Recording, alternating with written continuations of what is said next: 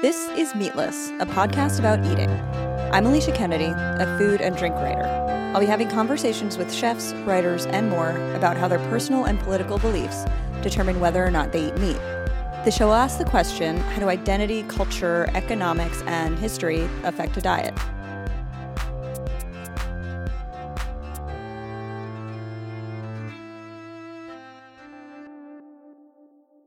In this episode, I talked to Chitra Agrawal, maker of the Brooklyn Deli line of condiments. She's a lifelong vegetarian, and we talked about raising a vegetarian child, the word curry, and her punk rock youth in New Jersey.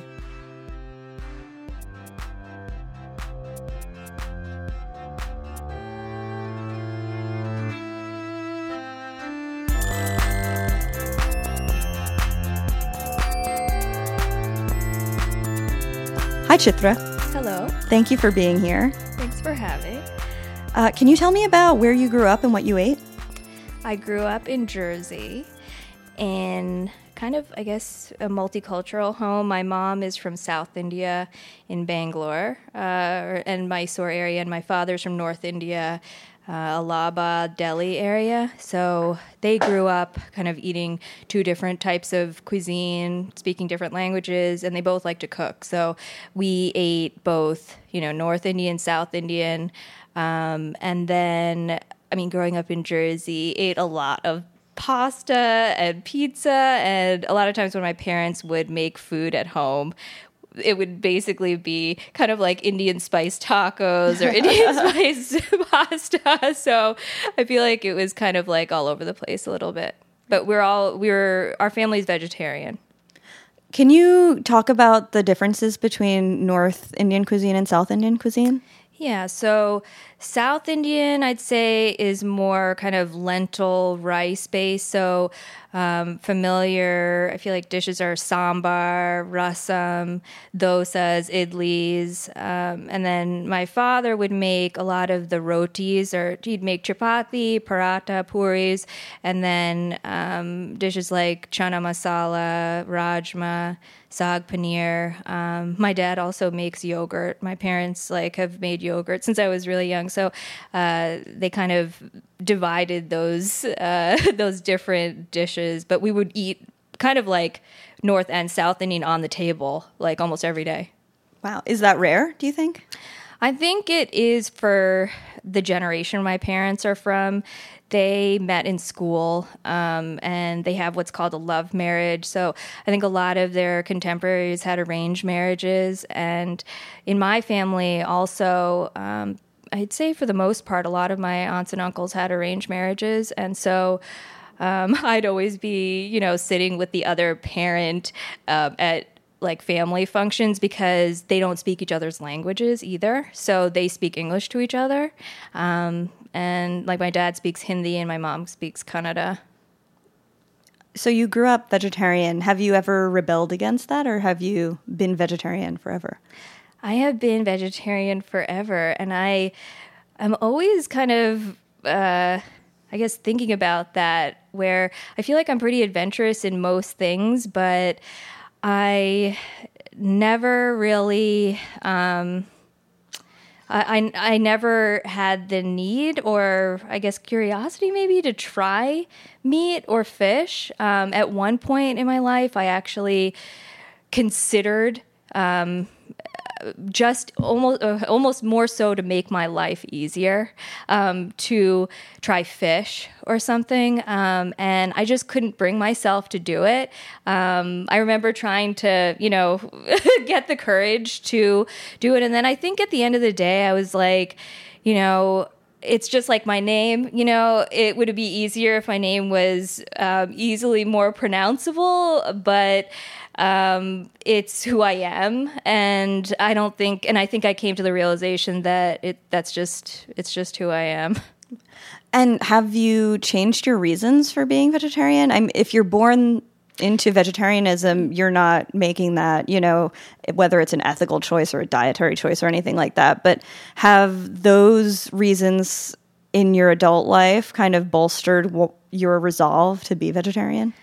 I think so, definitely. Coming from being a vegetarian from a cultural perspective, and then now there's just, there's so much information out there in terms of how animals are treated, and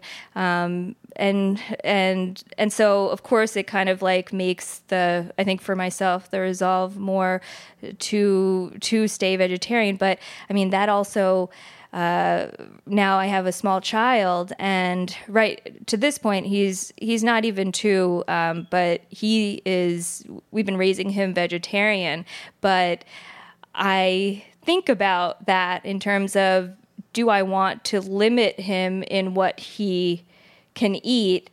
Because I've seen just from my own experience in traveling that I wasn't able to experience all of a culture when I would go to another country. And that's the only piece that kind of makes me kind of think about, do I want to raise my son vegetarian or not? Because I think that there's a spectrum also of the way that meat is, like animals are treated for meat. So I think that from country to country, I mean, I think that in the U.S. it's like a really like sad state.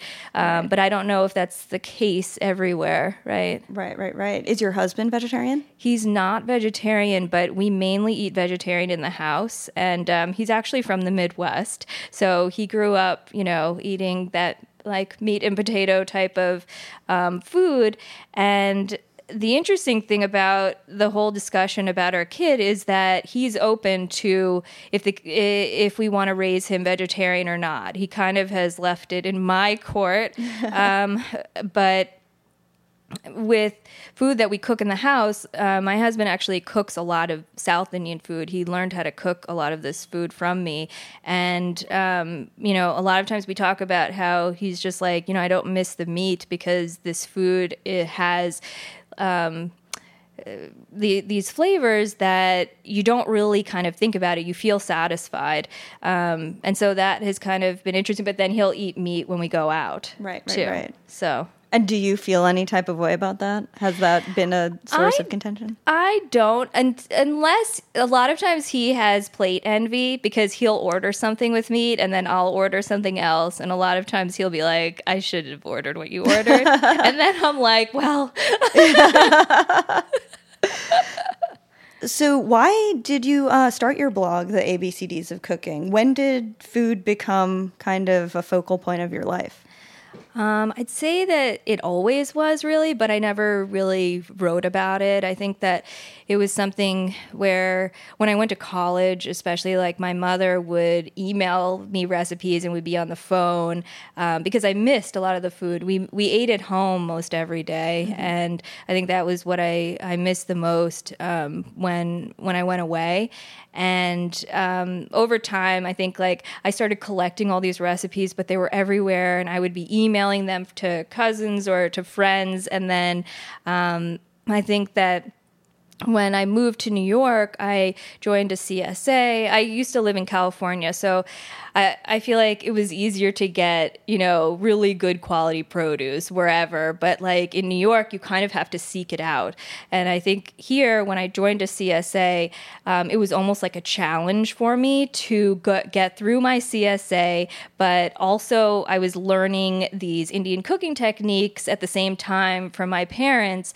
And the blog was a way to kind of blend that together. So a lot of the recipes that I was creating or making on the site, they were all based around like these different weird kind of like vegetables that you wouldn't find in Indian cooking, really. Right. But I was trying to kind of like teach people the technique, but also show them that, you could really apply these techniques to any type of vegetable. Because that's kind of how my parents cooked too. When they came to this country, a lot of the ingredients that they grew up having at home, they didn't have here. So they would kind of like make do with what vegetables that they found. And so it was kind of in that same vein, but I started it basically to document my family's recipes. And I mean, through it, it became this community thing where I was able to kind of connect with a lot of people that were blogging in Brooklyn and in New York. And also I started, it was a way for me to connect actually with community here. And when did Brooklyn Deli launch, and what inspired that? Brooklyn Deli launched in 2014, and I mean, a lot of the recipes actually that we have put out there for Brooklyn Deli, I developed when I was blogging at the ABCDs of Cooking. So the tomato achar was the first product. That was something that I had come up with using heirloom tomatoes, which we don't use anymore because it's like so expensive. But, like the garlic achar, also my rhubarb was also from that. And it was from Wilklow Orchards. I remember that was the CSA, the Fort Greene CSA, and I was getting all of vegetables from Fred Wilklow, and later we sourced from him as well. So those recipes kind of grew from that. And the reason why achar, I guess, is that I have been obsessed with Indian pickle since I was young. And I'd always bring back, pickle from India. A lot of my relatives make it, and but I couldn't find something that was similar in vein here in the stores. So I started making it, but I also wanted to use the seasonal vegetables because that's kind of like what that's basically, it's pickling. Right. You want to pickle the good stuff. Yeah. So when did you start to get into like using local produce and supporting local agriculture? I'd say, I was doing that when living in California. I went to school in Berkeley. I lived in LA after, and I feel like that whole like farmers market, routine was kind of instilled early on. And my parents also, they live in India for part of the year, and I would go to India almost every year, and that was also something that was always a part. We would go to the market, or there in India, sometimes there are people that sell vegetables just like walking on the street, like yelling, like cucumber, and stuff like that. So it's like the way that my parents cook would be like buying whatever they needed and then cooking it that day. And I think that that's kind of like the way that that I've always kind of like looked at it. Right. So what challenges, both in the kitchen and as a business, have you run into while you've been doing Brooklyn Deli? Challenges as in what's been the biggest problem you faced in the kitchen with it? Like, what has been the big Brooklyn Deli? Oh, yeah. Okay. I'd say, in the beginning, it was scaling, right? So it was kind of like you take a recipe that you've made over and over again in your home kitchen, and then all of a sudden, I started making it out of a soup pantry in Brooklyn, and they had like a large braising pan and also a kettle, and we found, there was all of these, in scaling it was like, okay, well, in a pot in my house, like I can make it pretty quickly, but in a braising pan, it was like it took hours and hours and hours, right? And then just like the processing. And it was interesting though, because I worked with people that worked in the soup pantry, and they make meals for like thousands of people a day, right? So they actually helped me to understand a little bit of scale and things like that. We figured out different ways, like for my roasted garlic achar, it was like impossible to evenly roast all of the the garlic at once. So they helped me to figure out a way to kind of like fix that piece. And so I feel like there was a lot of like learning curve when we started. But then you start to kind of like understand like, okay, we can fix it by this, or we can do this, and getting more familiar with using kind of like industrial size, equipment. Right. And so as a business, what's been the biggest challenge? And you've launched 4 years ago? Yeah.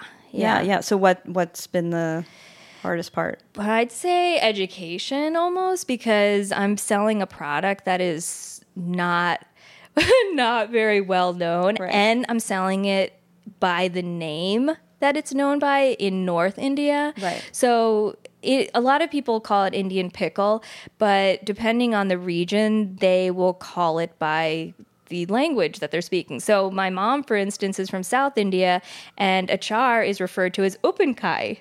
When I was thinking of how we were going to position it, and teach cooking classes, I wanted people to also learn something through it by the label. Mm-hmm. And I didn't want to just call it Indian pickle, because I wanted it to have, some other, I wanted there to be some type of more to it than just right. that, right? So that has been like a big piece. And also it's just like, I didn't think about it, but of course it's like other Indians that know Indian pickle, they may not know achar right. because they grew up calling it something else. So anyway, that was like a whole, I think just a market research right. thing where I didn't do very much market research for that. But I mean, I feel like we have tried to do our best with educating people on how to use it and what it is. And I mean, just keep going at it. Yeah. Well, do you feel like you've grown and you've gotten more of a fan base who knows? Yeah, no, definitely. I mean, well, the other thing is that we realized later too that so achar from a retail perspective somewhat doesn't make as much sense, because people that are looking at a grocery aisle are like, I don't know what that is, and I don't know if I need it, right? Yeah. But from a food service perspective, it's been great. So we have a number of places that use the achar in sandwiches and in different dishes. Like Blue Apron just started using the tomato achar. So that's the perfect way for people to get educated, that it's already in something and they understand the flavor. And with Blue Apron, it's like they're cooking with it, right? So that piece has been really helpful for us. Right. And I was thinking this because I was on your website this morning, and I my first thought, but also I think I'm not a person who would ever think, oh, that food is too expensive, but I was looking at the prices and I was like, it seems too cheap. Well, I mean, in terms of, I have to say, our margins are pretty slim. Of course, right? Yeah. But what we have learned is when you're selling an unfamiliar product, also, it's people are only willing to pay maybe, a premium for it if they know it and they know that it's premium, right? Our product is premium, but not a lot of people know about it. Right. So I always think about and it's not comparable. The guy that owns Sriracha, he's like, I just wanted everybody to try it. I was selling for $1. Yeah. Kind of thing. And I guess with the achars, it's that we just want more people to try it, really. Right. Yeah. And at this point, but that's why I came out with two other flavors that are a little bit more accessible, but they have the flavors of my curry ketchup basically is flavored with my tomato achar. Right. Well, we've seen there's been this market for upscale condiments like Sir Kensington's or anything like that. Do you think that that's sort of helped your market in a way? I think so. Well, the grocery scene is just kind of messed up in general, where it's our achars sit in the, ethnic category, right? Which means brown food. And then the ketchup and the mustard that we have sits in the condiments aisle. And there's just so many more eyeballs that are looking at that aisle, that our products have an easier time being picked up and sold, just also because people are familiar with, okay, we know what to do with that. Right. But in the ethnic aisle, it's there's not a lot of traffic, I don't think. I think the most amount of traffic is people going there to buy coconut milk. Right. It's like, yeah. so I hope that changes. You know? Yeah. But, and I plan on putting out more products that are more traditional in nature as well, because my idea is that, you know, with just the way that I grew up eating, it was a mix of things. I ate very traditional Indian food, but on the other spectrum, I also ate like, you know, junk food too, right?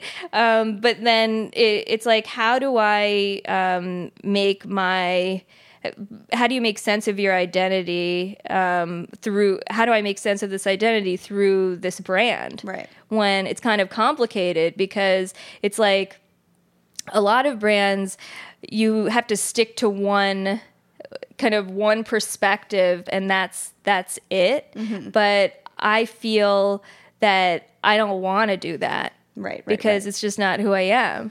Yeah. So. Yeah. And with the ketchup and the mustard, I saw you on a panel at the Happy Family Night Market around Indian cuisine, and the word curry was brought up because it's always brought up because it's kind of a vague term.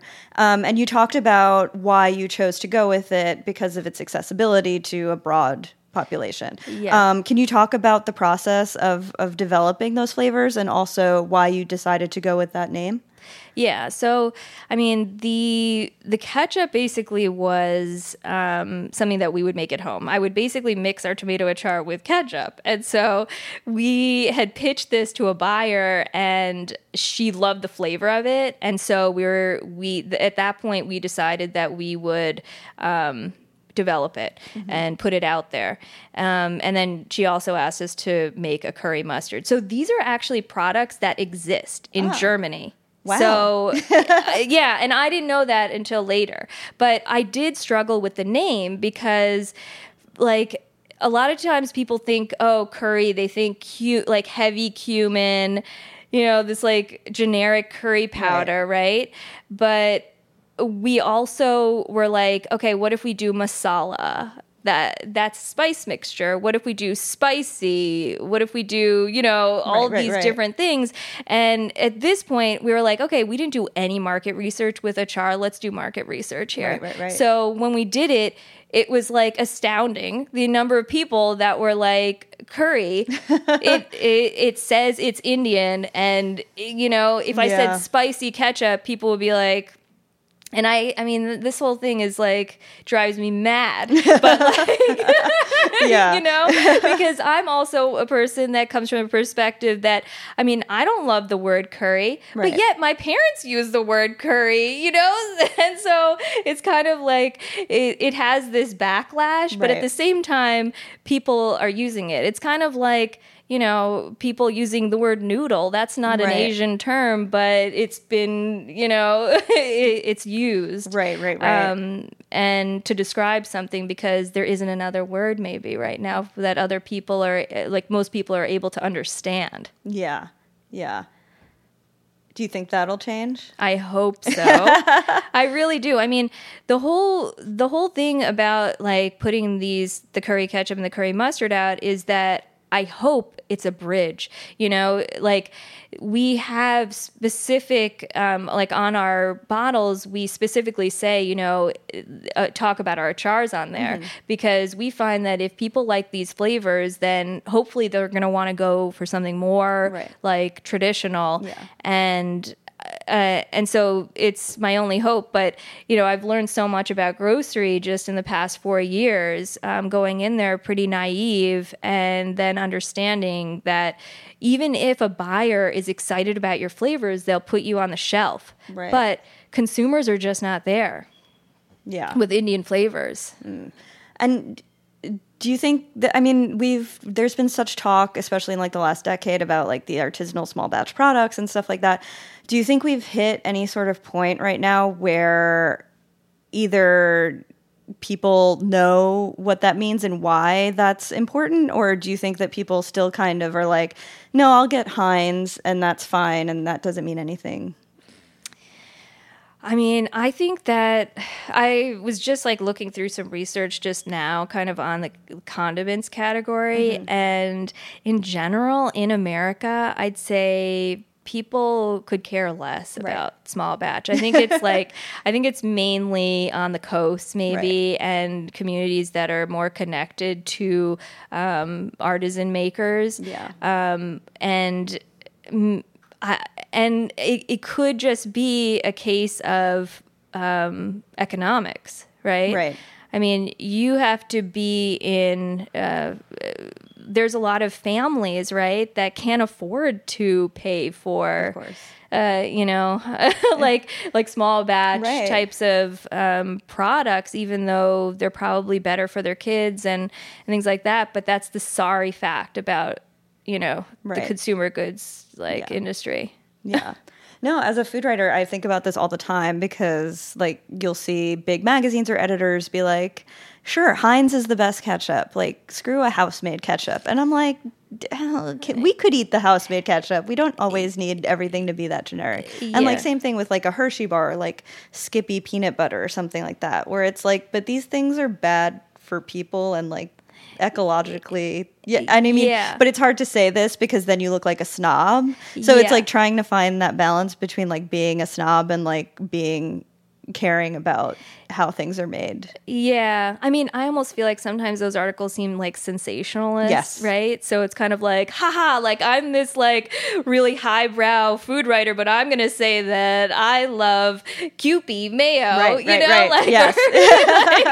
And it's just like, come on. Like it seems like a pandering to an audience that probably isn't reading Bon Appetit anyway. You know? I don't know. Anyway, it's my own. I see it. Yeah. But your cookbook, Vibrant India, Fresh Vegetarian Recipes from Bangalore to Brooklyn, came out last year, 2017. Yes. How did that come about? And can you talk about the point of view of the book? Yeah. So I actually got contacted by a publisher that had seen some of the work that I'd been doing on the blog, and then I was doing a ton of pop-up dinners, like cooking classes and all these things, and they were kind of attracted to that work. And so we started just like talking about what that angle would be. And kind of like a while ago, I had also been approached by like an agent who was like, I think what you're doing is interesting. You want to start writing a proposal. And I started writing it and I was like, you know what? I have no idea what I want to write about. So like, let's just like table that for a little bit. But by the time this publisher had come around, I had really become more interested in South Indian cooking. And I was also using a lot of local vegetables. I was partnering with farmers for the pop-up dinners I was doing. And it really seemed right. Like that seemed like something that I could write a book about.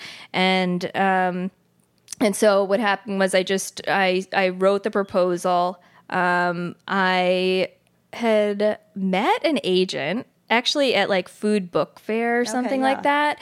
And she was on a panel, but she was like super late. And so what she said was that, okay, I was super late, but you can ask questions at the end. So I went and asked her and I was like, hey, like, this publisher said that they were interested in my work, but I'm just kind of like, how do I navigate this? Is this something? And by chance she knew the publisher and she was just like, well, that's like, he's a good editor and blah, blah. And she was just like, but send me your proposal, if you want help with just like representation and stuff. So I wrote this proposal, which was basically like kind of like almost the whole book, just like the intro part and everything.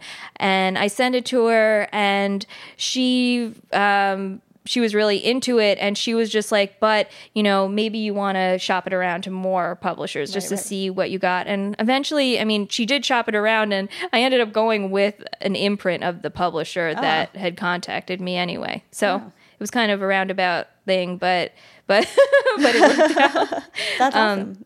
Yeah, and the perspective is also recipes from my mom's family in Bangalore, and she is a Brahmin, and that style of cooking is, based all in vegetarian style of cooking, that is grains, vegetables, and I kind of took those recipes and then layered on like local vegetables and things like that. And I mixed in some of my, some other influences, but it's pretty much like, I'd say traditional South Indian cooking techniques, though.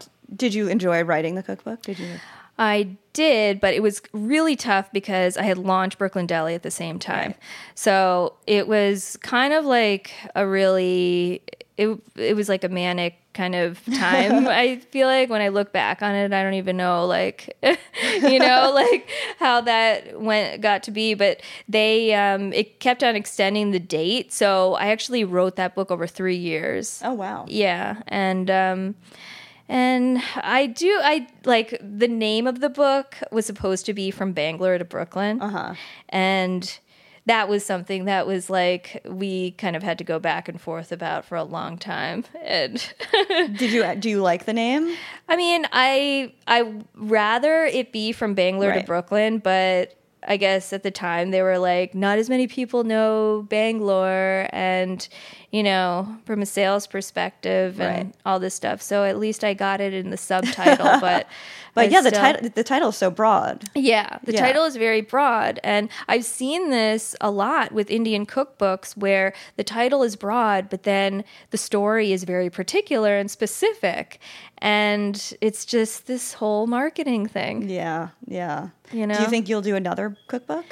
Maybe eventually, but I have to, be very, I think that, and actually I learned this from Lucas too, where for his last book, he was very specific about what he wanted to name it and everything like that. And I think that that's very important as an author. Like, I think I was a little bit naive going in there like, oh, we'll figure it out and and all this stuff. But I think the more specific you can be about just like even the name, just perspective, the better the process will go. But they didn't really change anything of what I wrote.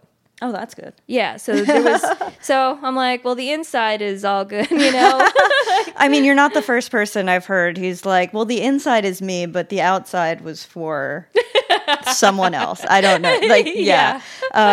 You mentioned Lucas Volger, who's been on the show before. Do you feel like you have a good community within Brooklyn of food people? Oh yeah, definitely. Yeah. I mean, I probably met most of my friends through food here, and when I was writing the blog. So, I mean, I met a lot of people when I was selling at food markets that it was actually like a food market that was before like Smorgasburg, called like the Greenpoint Food Market. Okay. And it was like in 2010 or something like that. Mm-hmm. And a lot of people that were in that market now have brands like Mama O's Kimchi, Anita's Coconut Yogurt, Brooklyn Brine, Anarchy in a Jar, Morris and Co., like syrup, like all these people. Right. And I met a lot of them then, and we've stayed in touch, and we help each other a lot with our businesses, because it's just like there's so much to navigate. And then from like a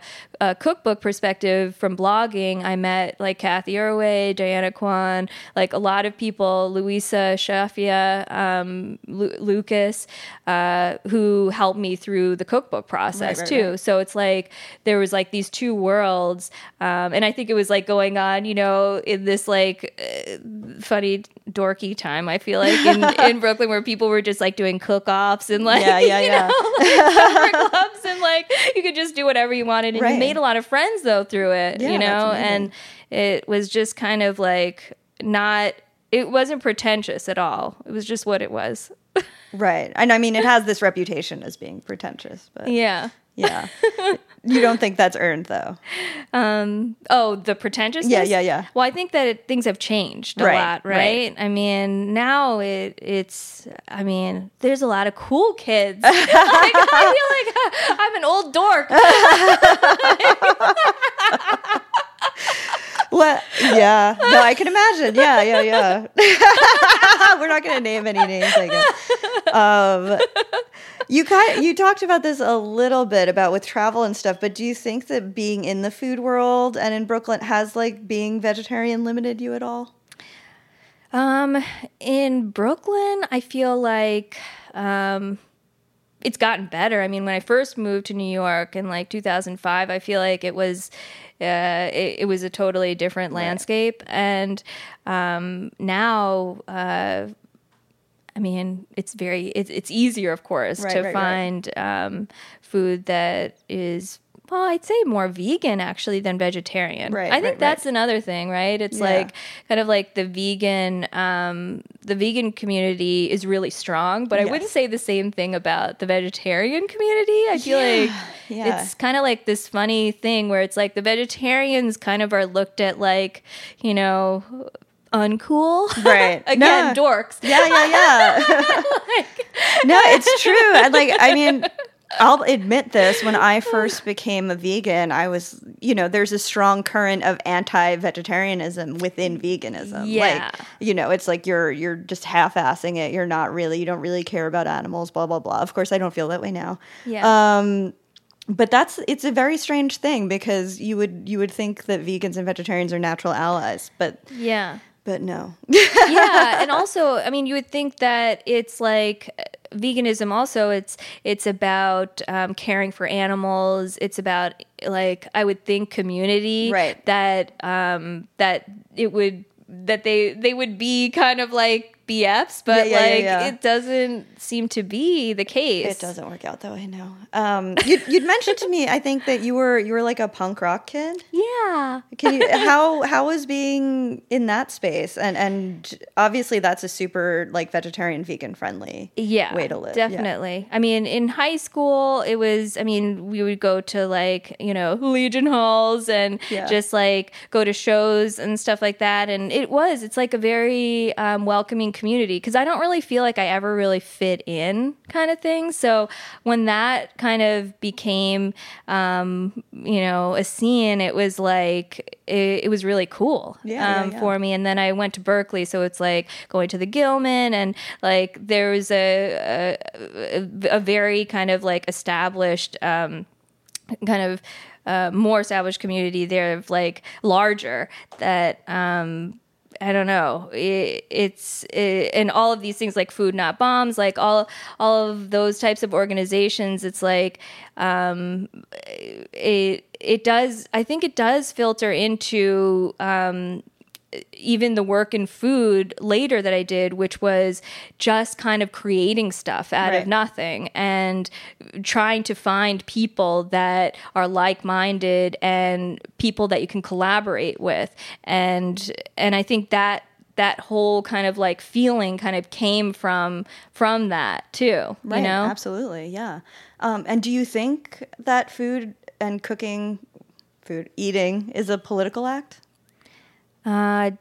I think so, more so now than ever, really, just in terms of what's going on and with, farmers getting pinched and things like that. It's like you really need to kind of take a stand to ensure that we are getting vegetables and fruits from smaller farmers in the area. I think that's the piece that I feel most passionate about, just because I work with farmers. So, but